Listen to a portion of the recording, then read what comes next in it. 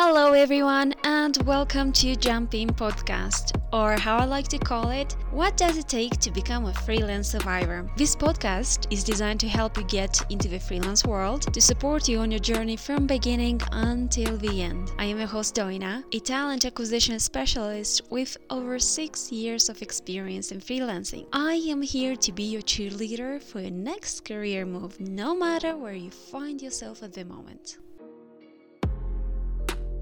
Welcome back to another episode of Jump In Podcast. If you're new around here, click the button subscribe to receive weekly freelance tips. If you're new into the freelance world, check the previous episodes where I share insights on how to find your skills, how to price your service, what fee structure to choose for your freelance business, how to invoice as a freelancer, and many more. If you thought freelancing means traveling until you drop dead tired or working on a beach in Thailand, then I will disappoint you, but these are just myths or rare cases. A freelancer is that person that you will still find in their pajamas and drinking their third coffee at 2 p.m. I was talking to a friend a few days ago and she said, Doina, I don't know how you're freelancing, but to me it seems that your life is like a continuous holiday. While we think freelancing is so glamorous, you'll be shocked to know what happens behind the scenes. Today I will tell you the 6 things we hate about freelancing. Number 1, a lot of people do not find room to grow. I know freelancers that are stuck in the same cycle of offering the same service, maybe with $1-2 more than the previous project. It is important to put in the effort to find room to grow, to develop your skills, especially your negotiation skills. I'll give you a tip now. If you're in the United States, go to your local library and open an account. It's free. It gives you free access to lynda.com and you have thousands of courses to upskill. Usually, a premium Lynda membership is $40 per month. Also, this magic library card gives you access to free books, audiobooks on Hoopla app. You can learn language on Mango Languages, or you can get some classes on tutor.com and many more. Number 2, cubicle lifestyles for those who miss the office interaction. I always thought that you must be your strongest supporter. Freelancing can get lonely. You're stuck in the house all day and all your interaction is conducted online. I remember when I started to freelance, I got so used to being alone that I would literally hate crowds and gatherings. Then I took the decision to go back to an office. Then within a year I just gave up and never looked back. Number 3, people saying freelancing doesn't feel like work. Freelancing feels more like work. It feels like you are the customer service person, you are the salesperson, you're the accountant, you're the financial controller, you're your own marketing and communications department, and so on. You are your own boss. You are solely responsible for your success. So believe me, this is hard work. Number 4, a lot of your time will be spent in a cycle of winning and losing clients. Number 5, work-life balance.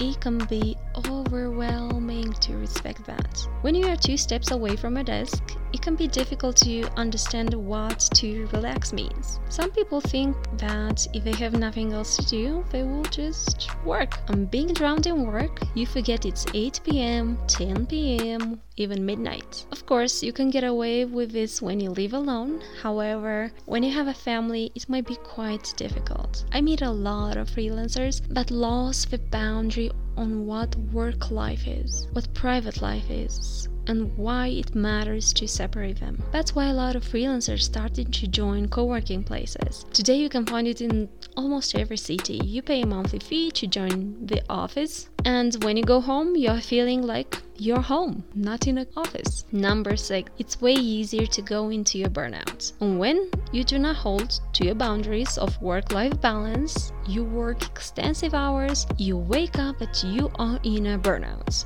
What is a burnout? According to Help Guide at work, a burnout is a state of emotional, physical, and mental exhaustion caused by excessive and prolonged stress. It occurs when you feel overwhelmed, emotionally drained, and unable to meet constant demands. I've been through this, so my advice is to take it easy. Know when you have the first hints of burnout and take action. Otherwise, you'll feel you are ready to quit on everything in your life, on anything you're working right now, and you'll start questioning, but why me? What does this happen to me? And imagine, how creative can you be when you're constantly exhausted? What value can you offer to a client when you don't take care of your mental, emotional, and physical state of being? So these are the 6 things I personally hate about freelancing. However, I can list you way more things that I love about it. I wanted to showcase for you the true reality of freelancing, so you're aware not to fall in the same traps and to know beforehand what can happen so you can react on time. Do not be overwhelmed. Building a freelance empire takes time, patience, and hard work. That is all for today, guys. I am so grateful for joining me for the 2nd episode of 2021. Go to jumpingpodcast.com/resources so you can download your free guides, and you can find there anything from a draft invoice to hourly and project-based pricing guide, a compiled list of the best 40 websites where you can find your next gig. In the next episode, I will talk about should universities prepare the new generations for freelance work? Until next time, stay safe out there. Thank you for joining me today. If you enjoyed today's episode, I would be grateful if you can leave a review on iTunes and tell me what you love about it, or share with someone who might need future insights regarding freelancing. And don't forget to subscribe to stay on track with all the upcoming episodes.